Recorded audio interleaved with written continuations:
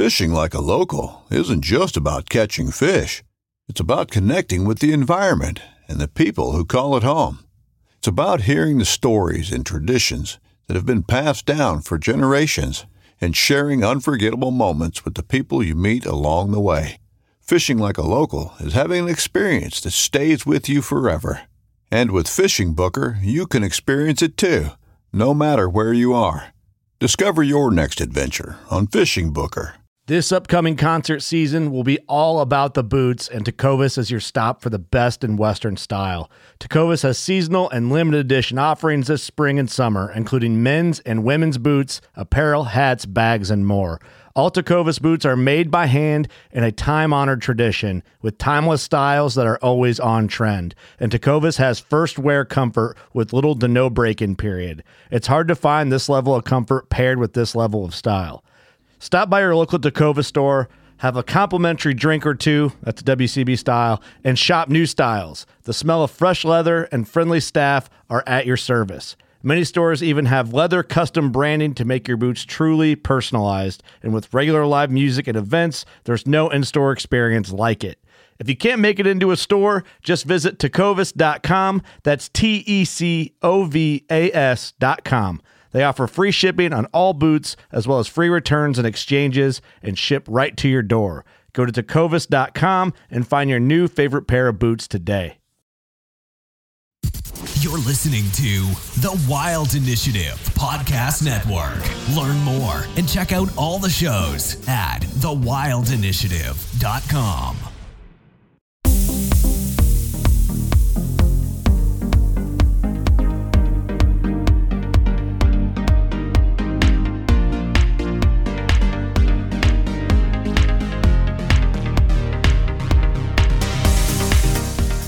You're listening to the Fish Untamed podcast, where we talk all things fishing, conservation, and the outdoors.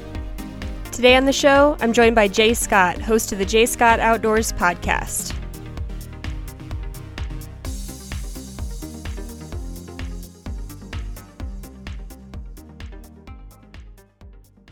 All right, welcome to episode number 2 of the Fish Untamed podcast. Today I'm talking to someone who's probably familiar to most of you, and that's Jay Scott from the Jay Scott Outdoors podcast. Jay spends a lot of his time hunting down in Arizona, but he also spends his summers up here in Colorado fly fishing. So we had a great time talking about some of the larger rivers in central Colorado and floating them with some of the local guide services and the world-famous salmon fly hatch that happens here every June. So if you've ever considered coming out to Colorado to hit some of those larger rivers like the Roaring Fork or the Eagle, or if you've ever wanted to come out and hit the salmon fly hatch in June, this will be a great one for you. So without further ado, here's my chat with Jay Scott. Cool. Well, I'm looking forward to coming on with you. Yeah, thanks for coming on. I appreciate it. I don't know if you remember me, but I had messaged you on Instagram back in the day asking for elk hunting tips. So yeah. How did that go? I didn't get any, but I did have a couple encounters, which I considered a success for my first year out. Awesome. Are you still at it? Still doing it? Yeah. I have a first season rifle tag this year, and then archery deer starting next weekend. So oh, awesome. Looking forward to that. Awesome. Now, where are you living? I'm in Lakewood, so just outside Denver. Cool. I'm pretty familiar with the area that you live in during the summer, like over, I think over in the Carbondale, Basalt, Eagle area. Am I right? So yeah, kind of between Carbondale and Basalt, which is about halfway between Glenwood Springs and Aspen, and right here in the Roaring Fork Valley. So I get a lot of really good fishing. We had high water this year, so it was an interesting year for sure. Yeah, I usually do at least 1 or 2 trips over to like the Frying Pan and the Roaring Fork each year, but I didn't go this summer. We're thinking about going this fall, but how was it this summer after such a snowy winter? You know, once the water came down, which, to be honest, it really didn't get what I would call fishable and kind of the levels that I like until probably about August 1st, which is crazy. Usually we're fishing, last week of June. It was really, really good. So it was hard to wait that long. I wanted to go and fish right here in my home waters, but was able to go to the green multiple times and catch an amazing cicada hatch there. And did the Gunnison Gorge, which was fantastic, but the Eagle and a bunch of other different rivers. So it was a little bit of an interesting year as far as just timing, wanting to get out there sooner, and kind of had to wait. I was like a little bit of a cooped up dog, but yeah, once it started, it was fun. And probably going to last pretty late into the fall then too. Yeah, I got to head over to the Ot6 Ranch here September 1st, so Saturday morning. But quite honestly, probably some of the best fishing of the year is, going to be over the next 60 days. So pretty neat to come off a year last year where it was so dry and droughty to, such a great snowfall year. It's great for the fish. It's great for everything. The water is just awesome. Have you been over to the ranch at all so far? Yeah, so I've been over there. So I got back from my Gould's turkey hunting in May, and we come from Arizona around May 15th, and we're here for the summers. I was over there June, July, and August, so I made several trips over there, checking trail cameras and just checking conditions. Interesting. It's been, I don't know about where you've been, but such a dry August. August has been, very, very dry, not only in Arizona, but pretty much everything that happens down there kind of moves up here the next day or two. And, here in the Roaring Fork Valley, it's just been virtually no rain at all. And then over there at the Ot6 Ranch, very, very dry. Now, conditions look pretty good in the high country, but kind of down by the ranch house and some of the lower country, it's pretty dry, but we had a great winter, so I can't complain. Yeah, we were just talking about that, I think yesterday here, how all through June and July, we were like, this feels like spring, which we usually don't even get much of a spring out here. And we're like, everything's so green. And then yesterday we were like, it hasn't rained in, a couple weeks, and it was raining every day for months, it seemed. Yeah, it's made the hopper fishing actually really, really good. Sometimes we'll get those big rains and it kind of knocks those hoppers down, but August, it hasn't rained hardly at all, literally here at all, that the Roaring Fork Valley, the fish are actually eating hoppers on the fork, which is not, I mean, I would say I haven't caught a ton of fish in years past on hoppers, but a lot of that too is that I'm not fishing, August 25th, because the water's come down. Now it's at great levels. And so they are still eating hoppers. They're eating hoppers right now. Mm-hmm. So just for a little background, do you want to talk about kind of how you got into, I know you're mostly like a hunting focused podcast, but every summer I look forward to hearing all your fishing episodes because they come out. So if you just want to give like a little background on how you got into hunting and fishing, and then what you do now with the podcast and everything. Yeah. So how many hours do we have? As long as you need. So I'm kind of a story of, I was one of those kids that wanted to hunt and fish ever since I was a little kid. My grandma actually bought me a Field and Stream. I come from a ranching background, and my grandma on that side bought me Field and Stream magazine, Outdoor Life magazine. And I was the kid that would always crease the little corners in the magazine on the little tips or this, that, or the other on, the secret fly, and I didn't even know what all that meant. I was also the kid that would go into a tackle shop and, stick my hand in the plastic worms and, feel them and just like, oh man. And I was one of those, any chance that I got to go fishing, I soaked it up, but I wasn't exposed to it a lot. So that's why I love to take kids fishing now. I love to take new people fishing and get them into the sport, because I was kind of one of those that I wanted to get into it, but I didn't really have as much of the outlet that I would have liked to have. But at an early age, when I did get to go fishing, I was the kid that, stood on the side of the bank with the Zebco 33 reel, and I had my bobber and I had everything all lined up because I had read about it in a magazine. And then I'd see the guy go by with the boat and, had the outboard motor, and he had, then I'd watch him come in 4 or 5 hours and have a big stringer of trout. And I was just like, man, if I could just get in that boat, I just want to fish. And so for hunting and fishing, I've just had a passion since I was a little kid, and very grateful for some of the people that were able to expose me to it and take me out. And the passion for hunting and fishing both run as deep as it ever has. And literally, my wife would say that I am like a kid in a candy store. Every day I get to fish, hunt, do whatever. I love it. So, I'm constantly thinking about where I'm going to fish next, what I'm going to fish, how I'm going to do it, what I'm going to do better.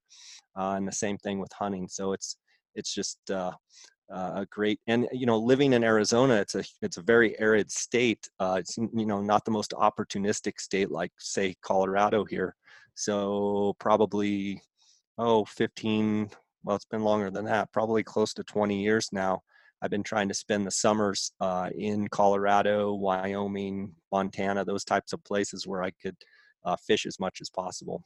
Yeah, it sounds like the perfect escape to, once it gets super hot down in Arizona, just come up into the mountains and kind of get to be in the outdoors year round. And you ski too a little bit, right?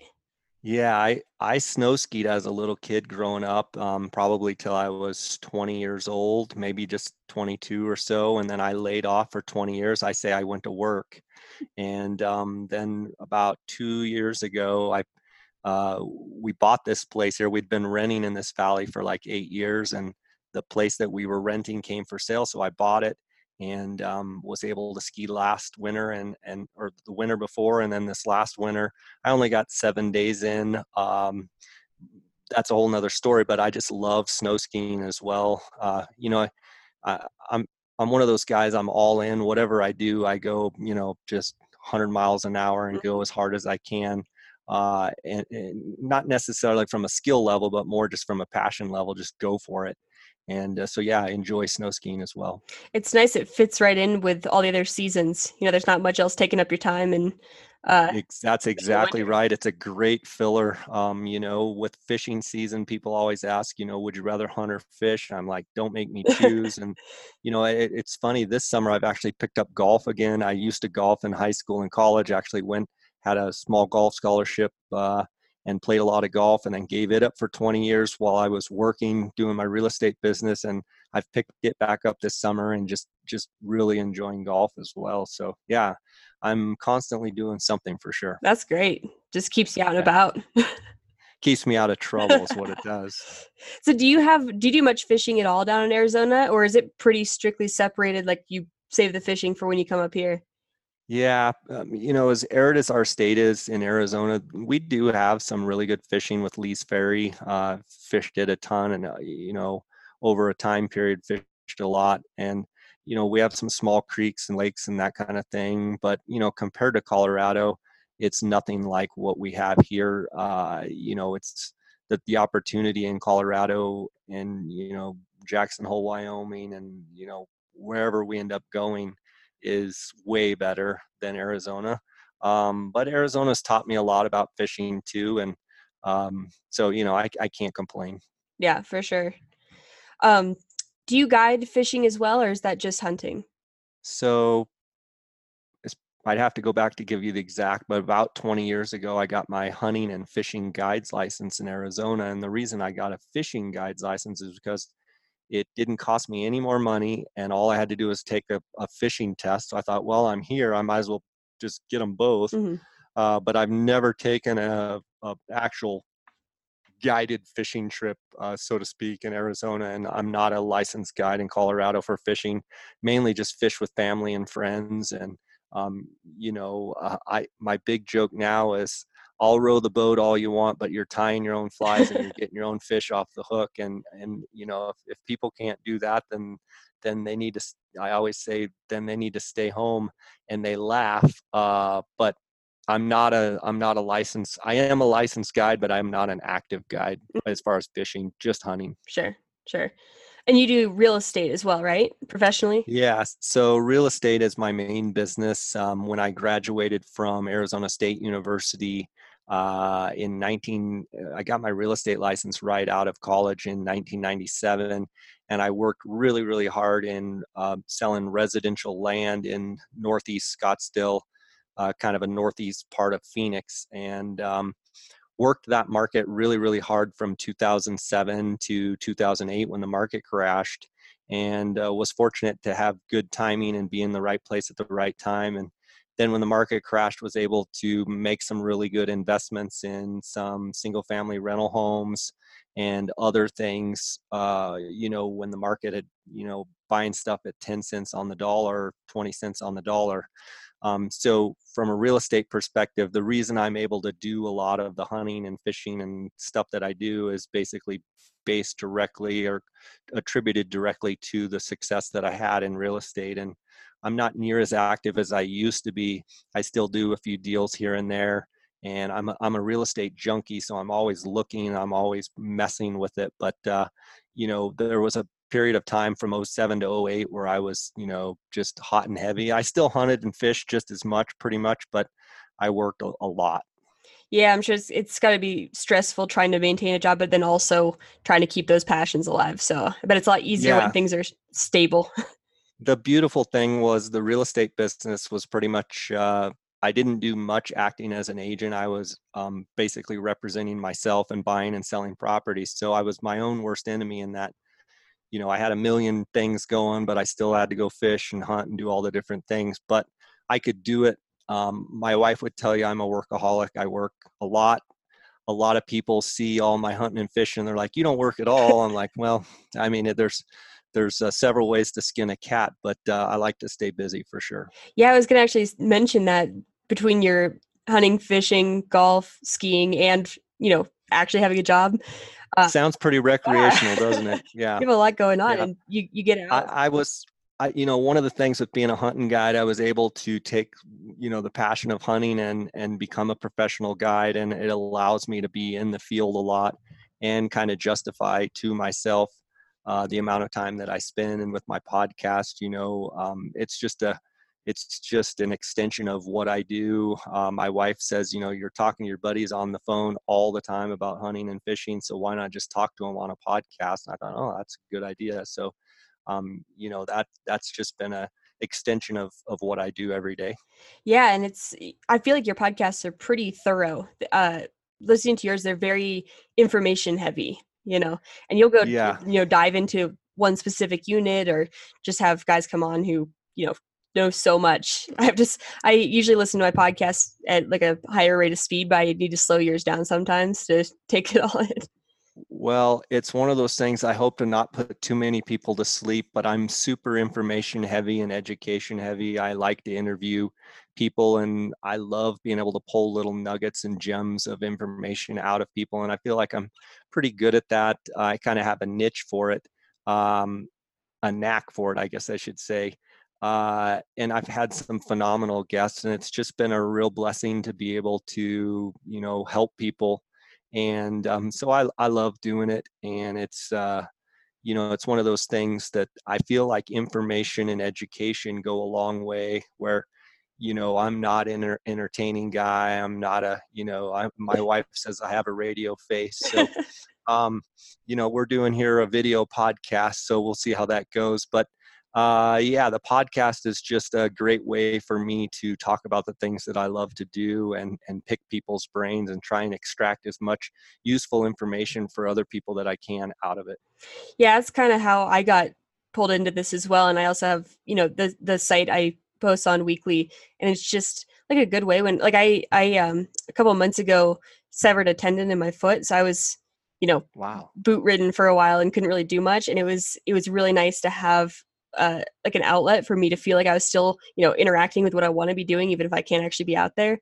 And it's just like really nice, on any given day, I'm probably not, going fishing, but I can still pretend I am, Yeah. I mean, it's awesome to talk about the things you love for sure. How's your foot now? It's better now. I'm still in physical therapy, but I've resumed most normal activities. I was using that medical boot as a wading boot for a while though. So it was, it was foamy and it would suck up all the water and got really, I'm sure. I just couldn't wait. Can you say the word mildew?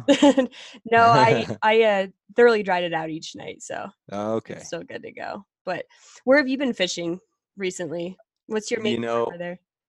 The Roaring Fork is probably my main river here. We've got about 40 miles of Roaring Fork from, Aspen down to Glenwood Springs, and then it joins the Colorado there. And, there's probably another 40, 50 miles from, Glenwood all the way down to, Parachute or below that.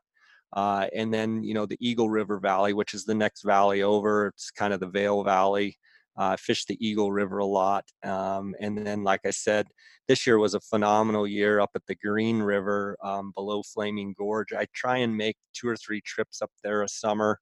It's only 4-hour drive from here, and the cicada hatch this year was, I mean, it was something that it's the best cicada hatch fishing I've ever seen. It seemed like every trip I went, it just got better and better and better. And, friends over there that guide, they're saying they were, catching fish on cicadas all the way through July, which is rare. But the fish there at the Green River, it's a tailwater, and they're really big fish, and they see a lot of flies. But if you're able to get the fly in the right spot, and throw what they're eating, they'll just come up and smash it. If you've never been to a cicada or a true cicada hatch, I highly recommend the Green River. It's phenomenal. And then the Gunnison Gorge we did a trip down there, caught the salmon fly hatch just perfect. That's what I was going to ask, if you got to fish that. Yeah, I try and hit that every year. I've had some unbelievable mentors, guides, buddies of mine, Eli and Hunter and Keaton and Jake Kepler, some of those guys that have, kind of took me under their wing and kind of showed me the ropes of that local water. The salmon fly hatch, what's amazing about that, Katie, is the golden stones are going off at the same time as the salmon flies. And there's Black Canyon Anglers and then Gunnison River Expeditions. Those are kind of the two main guide services that'll take people down the Gunnison Gorge. I highly recommend that to people. And if you can get a trip with Eli and Hunter, Jake, or Keaton, and they work at those two companies respectively, I highly recommend a Gunnison Gorge trip. This is an amazing place. It's from Chucker Trail down to Pleasure Park. It's about a 14-mile float. Which a lot of the guide services, they'll split it up in 2 nights in the canyon, 3 days of fishing. We just did a 1 overnight there. And a lot of times I'll just do it all in 1 day and just do a 14-mile float. But I've got a little 9'6" or 9'8", 5 foot wide raft it's 110 pounds with frame. And we break it up between the frame and the raft and take all our gear down there, and I row and my buddy fishes, depending on which buddy's here. And it's just an amazing place. You got to do it if you haven't done it. I haven't done it, and I'm jealous of your ability to float. Because I was thinking maybe you were going to say that you went with those guide services, but I was like, I feel like he does it enough that it sounds like he's got access to something on his own. Well, I went with them and they kind of showed me the ropes, but I highly recommend Black Canyon Anglers and Gunnison River Expeditions. And if you could get any of those 4 guides, I know them personally and they're fantastic. And they're way better at it than I am. They know the fish, they know the fishery, they know everything about, everything about it. So I highly recommend them. But yeah, it's an amazing place. And, usually we'll make a trip up to Wyoming and fish around Jackson Hole. We didn't this year, just with the water being high, just timing and everything. It just didn't work out. Mm-hmm. Have you fished anywhere else in Wyoming? I've only hit like the Casper area, but I've been to Jackson Hole, but never to fish. Yeah. So I fished all around Jackson Hole, fished, the Snake, the South Fork of the Snake, which is in Idaho, up over Driggs, and it's an amazing river below Palisades Reservoir. It's actually in Idaho, and then the Upper Green River, which is about an hour south of Jackson, is an amazing fishery, and that is the same green that flows into Fontenelle Reservoir, that then flows into Flaming Gorge Reservoir, that then creates the ABC section that I was talking about on the cicada hatch. So the Upper Green is a crazy, amazing river as well. Starts out as this little river like most, and then just turns into just, the Green River. Mm-hmm. It's a big, big river. Going back to those, the salmon fly hatch, what are you usually catching on those, and like what sizes roughly? So usually, those salmon flies throughout the stage of the hatch, they can kind of come in, they come anywhere from like a 4 to 6 to 8. And so you're throwing something that's, 2 inches long, usually like a flush floater, which is a type of fly that the company Umpqua, sells. It's called a flush floater salmon fly. And, you throw it out there, you slap it on the water, you throw it in close to the canyon walls. A lot of times you're coming down river and you can actually see where a fish has grabbed a salmon fly and splattered water up on the wall. Oh, So you look for that. And so you can kind of cast about 2 feet in front of that, and that same fish is going to come hit your fly. so I assume that there's like sheer canyon walls straight down into deep water. There's not, obviously it sounds like you can camp in certain areas as you go down, but a lot of it's just that sheer cliff. Well, there's definitely a main canyon section, but within the canyon section there is areas where it's kind of alluvial and it's kind of opened up, and there's maybe a couple small little tributary type drainages or creeks that come in, and you get grassy banks and some of that stuff. So it's not all canyon walls out of the 14 miles. And then also above where everybody puts in on the Gunnison Gorge, I don't know exactly, but I think there's another 15 miles above that's in the national park. That's all for wade fishing. Basically, you just wade, and that water comes out of Blue Mesa Reservoir, and that can also be an amazing fishery with some access points. Like you can drive to the East Portal, and that's out of Montrose on the way to Gunnison. And you'll get those salmon flies that start down low all the way down below Pleasure Park above Delta, and they'll run all the way up the canyon, and then they'll run the whole stretch, and I'm guessing it's close to 30 miles, all the way up to the head of the canyon, almost up to the dam there at Blue Mesa Reservoir. So Gunnison River is an amazing fishery for sure. A lot of brown trout. Was known for rainbow trout a long time ago, and then they got whirling disease, and then the browns have really, really taken over. Yeah, that's what I picture when I picture the salmon fly hatch, is a lot of big browns. What time of year is it usually about 2 weeks long, or am I off? Yeah. Those guys that kind of taught me the ropes could probably tell you better, but I mean, normally it's prime for about 2 weeks. But if you're starting the progression of the hatch way down river, where the water, you've got the North Fork of the Gunnison, you've got the Gunnison, it's got big muddy water basically, and so it's not extremely fishable till those bugs really kind of get in the canyon. But I would say from start to finish, about 2 weeks is a good guess for sure. And it's usually like about the 5th of June till about the 25th of June, if I had to guess. I mean, you'll see sporadic bugs in late May, and you'll see sporadic bugs probably into early July. And then, like I said, the crazy thing is the golden stones are also coming off at the same time, and they're virtually the same size. So, oh, really? I mean, you could be throwing a golden stone, or you could be throwing a salmon fly, and those fish, they'll smash it for sure. And I assume that there's really no point to fishing anything else during that. Like they're keying in on those big bugs. Yeah, once they kind of get a feel for that, they're keyed in. This year was interesting from what my guide buddies told me, is that the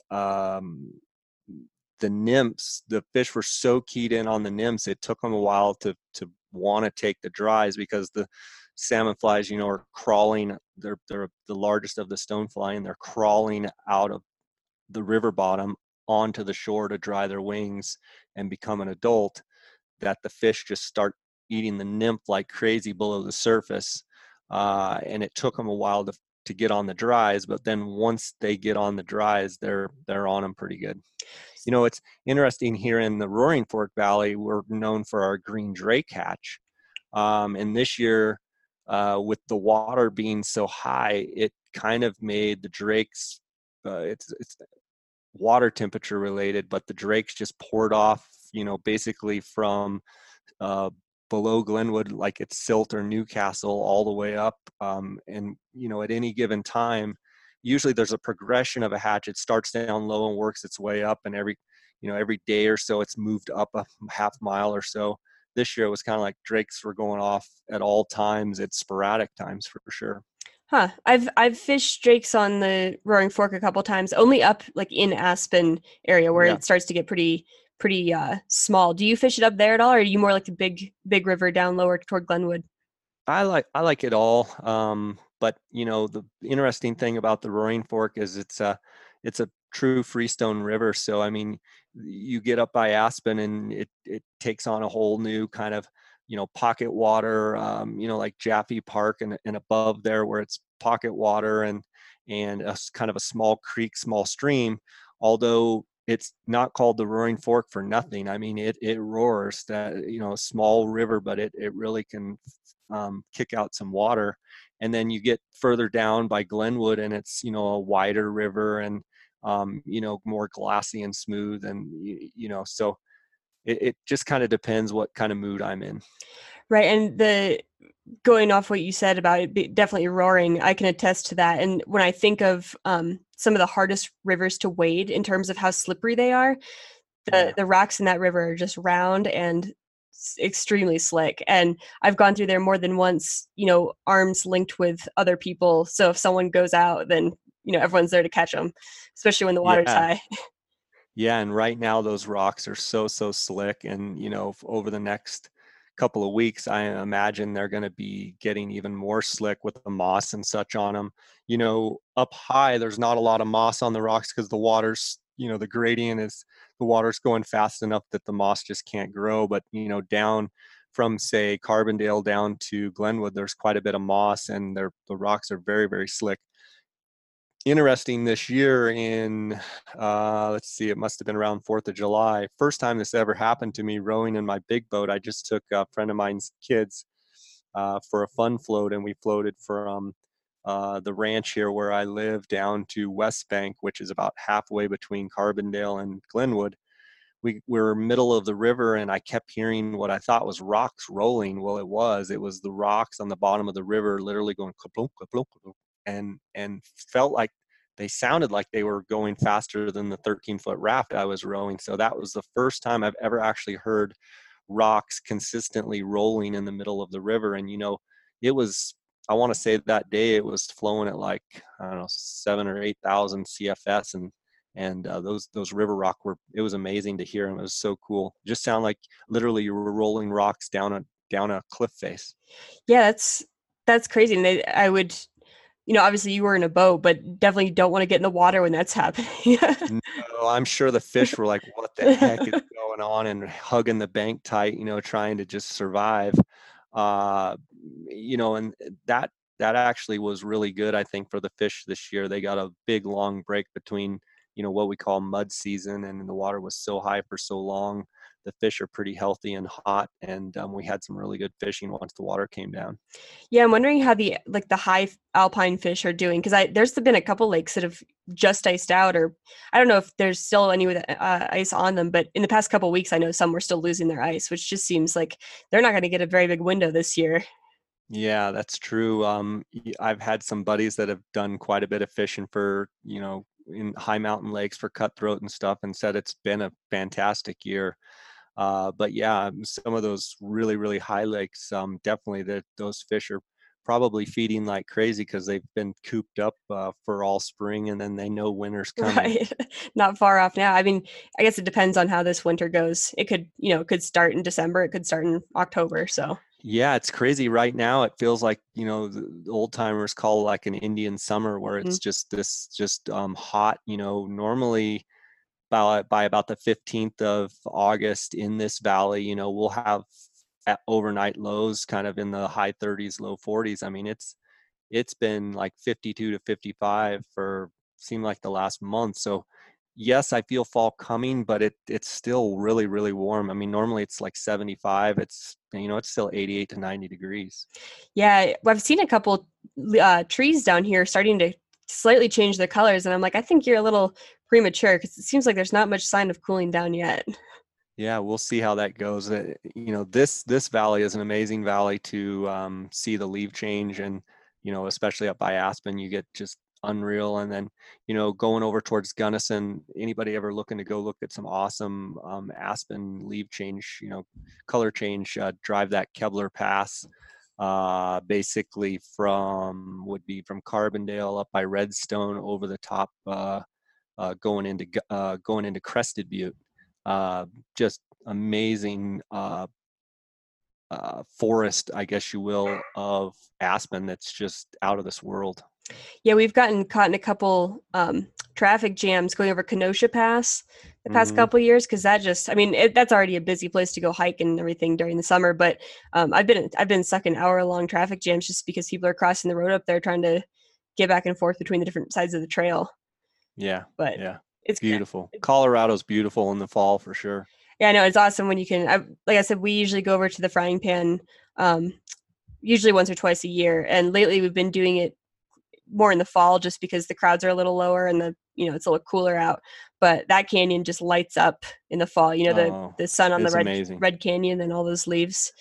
So my buddies over there that fish it quite a bit say that the green drakes have already started. The PMDs are really going. But the drakes, they'll expect them all the way through September. So if you can get out there, I know you'll probably be doing some elk hunting. But the drakes, they're saying it's going to be a phenomenal drake year over on the Frying Pan.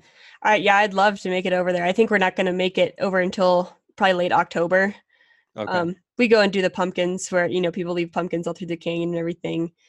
It's just nice to be out there when there's fewer people. But by that time, I feel like there's kind of a hodgepodge. Like sometimes we'll still be getting some PMDs coming off depending on how warm it gets. Some streamer fishing. I don't know. Just it's like a hodgepodge time of year. I feel like depending on how the summer goes. There's some huge fish in that river too. There are. Unbelievable. I feel like my average fish size has gone down there over the years. I first fished it in, I think, 2012. And I feel like at that point, it was almost every fish I caught out of that river was pretty large. And the past 2 or 3 years, I've noticed some smaller ones, like maybe 10-ish inches, which I feel like it was a bit smaller than I had in the past there.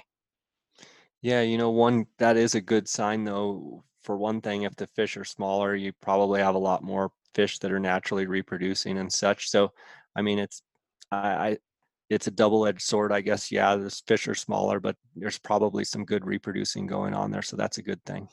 Yeah, I've also kind of tried to commit more to trying to fish dries there. And I feel like that could be a huge part of it. Yeah, if you want to catch the big ones, you should probably stay subsurface a little longer. Down and dirty. Yeah. But I love, there's so many pockets in that river that you can just like spot and just watch your dry just drift right over it. And I'd rather do that. Yeah. It's funny, fly fishermen, at least speaking for myself, you go through stages where you just want to catch every fish in the river. Then you want to catch them all on streamers. Then you want to catch them all on dries. That's the thing I love about fly fishing is there's so many aspects to it. No matter what you're using, you can figure out a way to catch them, and part of the strategy and the tactic of the setup and where to cast, how to drift, tight line, high stick and whatever. Now with the Euro nymphing craze and there's just so many ways you can be a total junkie, and that's why I like fly fishing. I tend to lean towards being a streamer junkie and being a dry fly junkie myself. But there was a time I used to just love to go down and dirty and nymph like crazy and catch every fish in the river. And so there's a time for everything, I guess. Yeah, it's kind of a choose your own adventure every time you go out. And I wouldn't say that I only subscribe to one thing or the other, but when given the choice, I like to throw dries. But most days, especially in the pan, I start the morning with a couple nymphs down below, and I do streamers occasionally, but that's probably my least used fly. There's just something about whether it be dries or streamers for me, watching fish come and hit your fly, whether it be a slow take on a hopper, or, a sporadic, caddis or, a sipper on a mayfly. And then, you get those fish chasing streamers, the visual aspect, I'll fish a streamer that I can see over fishing a streamer that I'll catch more fish on just because of the visual aspect, fish a white streamer, that I can see a fish chase rather than fish a dark, even though maybe the day that, it's going to call for a dark, just because I love to watch the visual aspect of trout feeding on my fly specifically. Yeah, and especially those waters over there, they're so clear. You can often, watch a fish rise over and over and over again, and you get to know. I feel like you get to know that fish. You could be sitting there for half an hour trying to get him to. Yeah. But if you finally do get it, you're like, it's a very satisfying feeling to know which fish you're going after. Yeah, I learned that when I was in New Zealand. I was over there for 2 weeks and got to fish 9 days. And, it's a totally different story over there because there's very few fish. You're hunting for the fish. You're trying to watch and find the fish. And, you may go a half mile and there not be any other fish. And then you may get a shot or two at that fish and he's spooked and you got to go another half mile to find a fish. So, we have it pretty good here, I think, in the West, in the numbers of fish and the size of fish that we have. We have some amazing rivers here in the West. Yeah, I've been hearing that about New Zealand. My friend's going there in a month or two, and she's looking forward to it. But we were talking about it. I was like, I think it's supposed to be like you get 1 or 2 shots a day at fish, but if you do catch one, it's going to be the biggest fish you've ever caught. Did you have any luck down there? Yeah, we caught some really big fish, really big brown trout. And, I'd love to go back. I keep telling my wife I'd like to go back for like a month or more where I can really spend time and not feel like I'm rushed.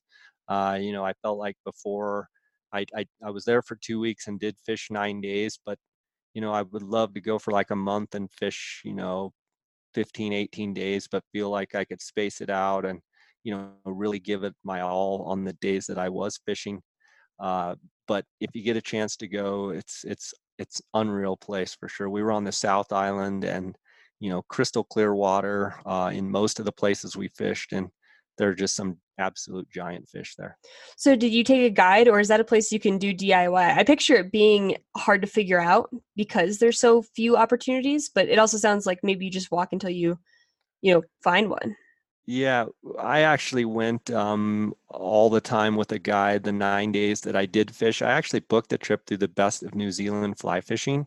And this goes back to 2005, so it's been quite a while. But we had a amazing trip and it was very well planned out, and the guides were fantastic. And I think it is a place where you could go and do some DIY.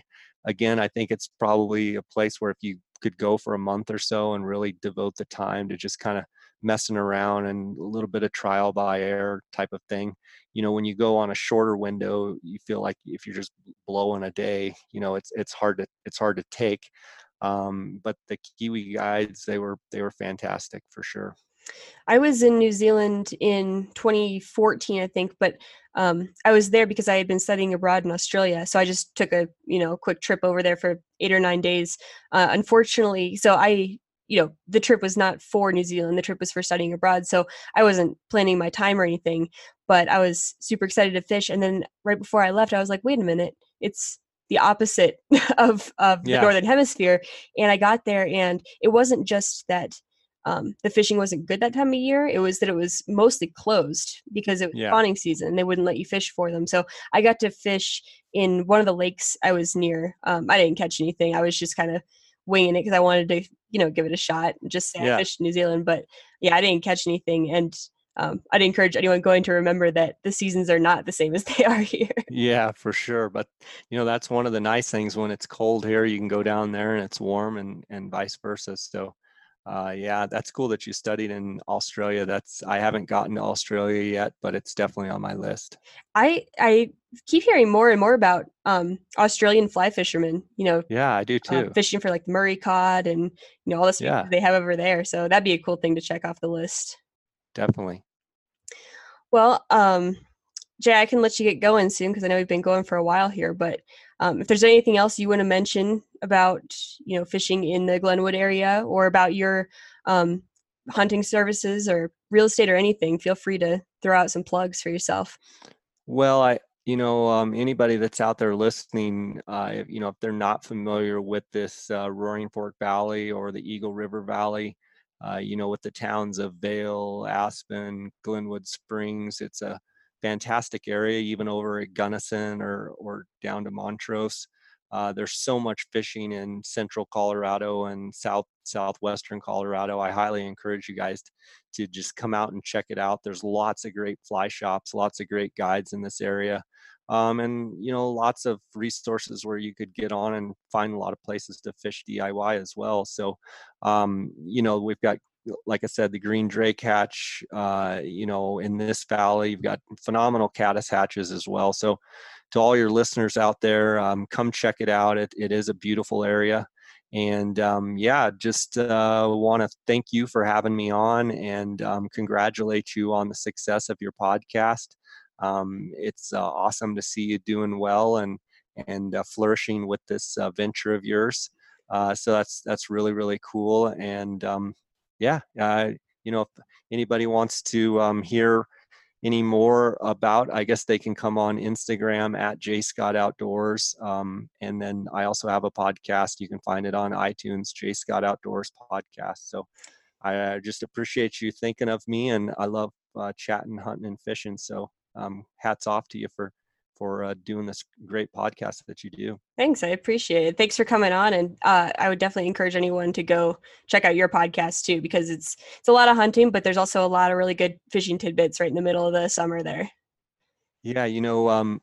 A couple years ago, I did one that I still get a lot of comments on. I don't know if you listened to it, Katie. I did a floating down the river on the Green River. I mic'd up my friend who's a guide with Spinnerfall Guide Service, Colby Crosland, and still get comments about a cool podcast where I was fishing and my friend MJ was fishing, and Colby was, basically guiding, doing his guide talk. We're buddies, so he wasn't guiding, but like throw it here and this and that and the other, and it made for a really exciting podcast episode from what people tell me. Yeah, I do remember that one. That was pretty cool. You've done a couple of those like live on the water ones. So yeah, anyone who wants to go join on a trip with you guys, just go listen in on those ones. Sounds good. Well, I really appreciate you having me on. God bless you, and keep up the great work. Yeah, thanks. You too, Jay. All right, and that'll do it for episode number 2. If you liked what you heard, go ahead and go over to the Wild Initiative podcast. That's where all my episodes are coming out right now, so go ahead and subscribe there, and my episodes will also live on fishuntame.com in addition to weekly backcountry fly fishing articles. You can also find me on Instagram at FishUntamed or on Go Wild under my name, Katie Bergert. And I will be back here next week. So till then, have a good one.